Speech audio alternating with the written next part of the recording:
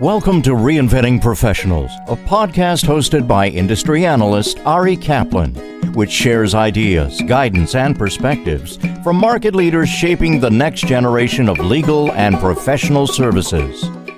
This is Ari Kaplan, and I'm speaking today with Nicole Clark, the co-founder and CEO of Trellis, a legal analytics platform that uses AI and machine learning to provide state trial court litigators with strategic legal intelligence and judicial analytics. Hi, Nicole. How are you? Hi, Ari. How's it going? It's going well. I'm looking forward to speaking with you. So tell us about your background and the genesis of Trellis. Prior to Trellis, I was a litigator. I litigated a lot in employment, class action, wage and hour work. And Trellis was really born out of my own frustration trying to access state court data.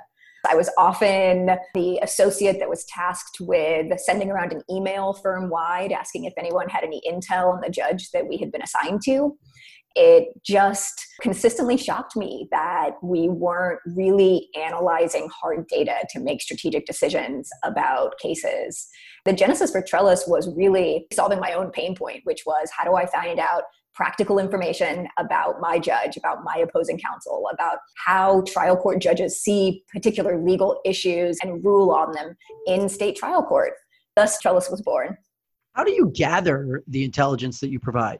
Anyone who has litigated at the state trial court level knows that it is separated county by county. So every borough in New York is separated. In California, Los Angeles is a separate court system, then San Francisco, then San Diego. So every county really hosts their data separately, maintains it separately, and has a separate website to search cases. And the data is incredibly fragmented and is really hosted in every separate format that you can imagine. And what we do is a county by county effort.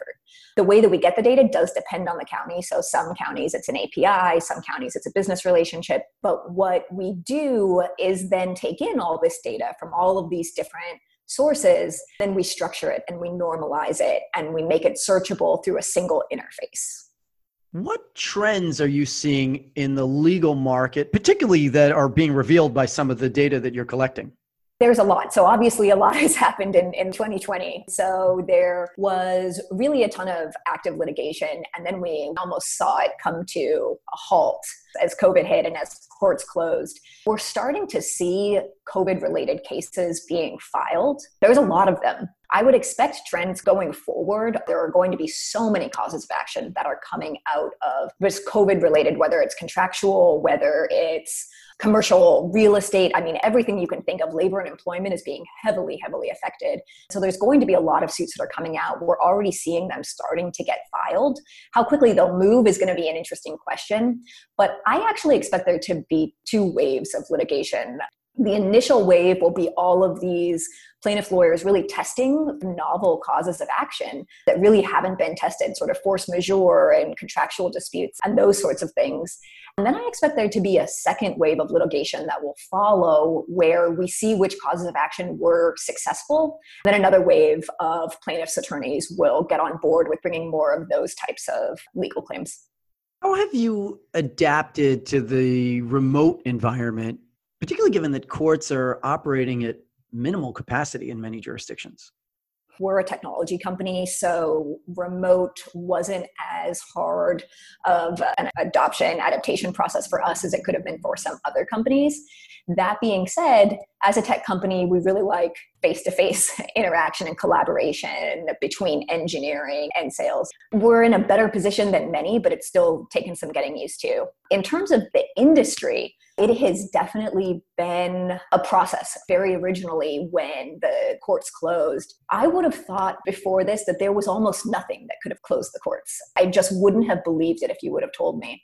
And to watch really litigation as a whole, civil litigation, which is really where we focus, and in providing research and information to state court litigators and practitioners, we've had to really be there for our market, for our customers. Some had reduced workloads, some weren't billing at all, and we needed to really be cognizant and see if we could do something to help pause subscriptions or do something to really make sure that we were there for them in this time. But what we're starting to see is it's starting to warm up again, that even if courts aren't necessarily at minimal capacity back for civil matters yet, The litigators are recognizing that cases do need to move forward and that there's a lot that can be done outside of actually appearing in court. We are starting to see generally cases moving forward again and the industry starting to pick up.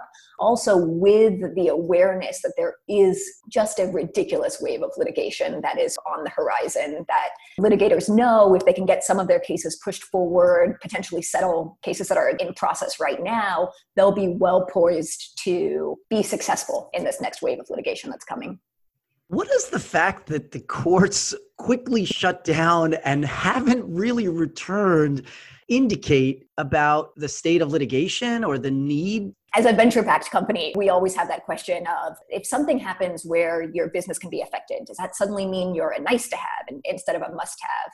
And I really go back to, there simply is no way. Litigation is the core of our Constitution and our judicial process. So there isn't a situation where there won't be law and order that needs to go forward in a public forum. The way that it happens, I think we are in a transition period right now. We're at an inflection point where we will watch the industry change.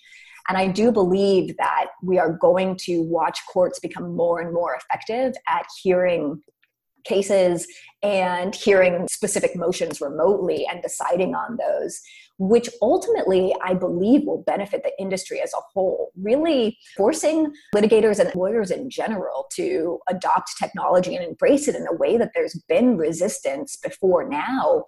But in order to really adapt, they need to embrace this technology. I think it's for the good of the industry altogether.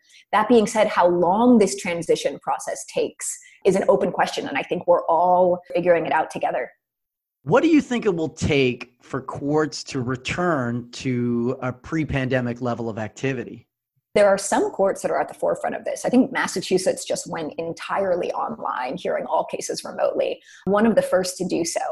Because there's a lot of risk aversion in law generally, it's going to take a few courts that are at the forefront of innovation that are going to lead the way to demonstrate that it can be done. And after there are some good examples, then there will be other courts that are able to follow the process and the playbook a lot faster.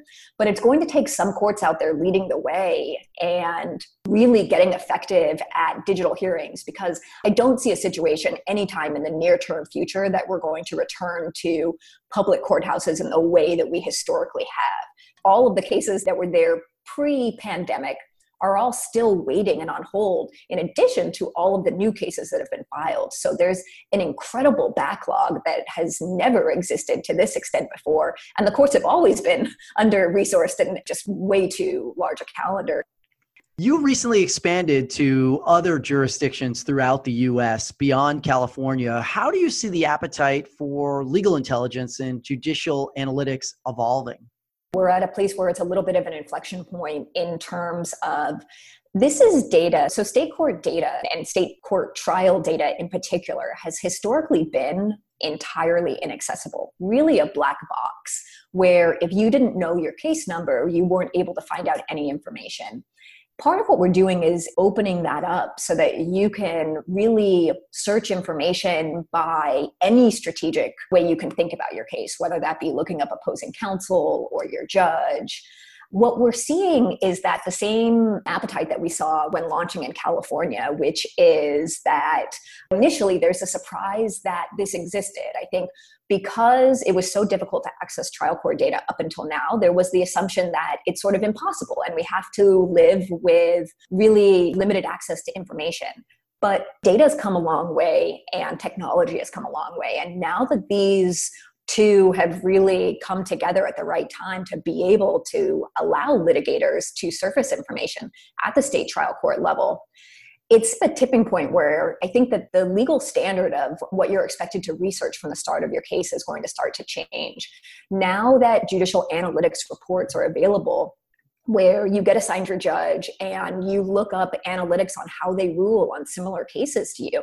Now that this data is available and this technology is available and opposing counsel may be looking at it, it's getting to a place where we're seeing the adoption grow a lot faster. because people are recognizing that there can't really be unilateral access to information when you're litigating.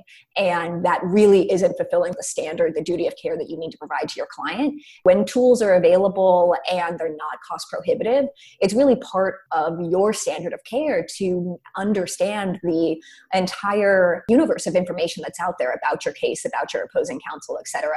So we're seeing adoption really grow rapidly, and it wasn't limited to California. We're seeing it in our new states as well, where the same information people want to know. They want to be able to gain insights about their case, about particular legal issues, and about their opposing counsel throughout the life of the case.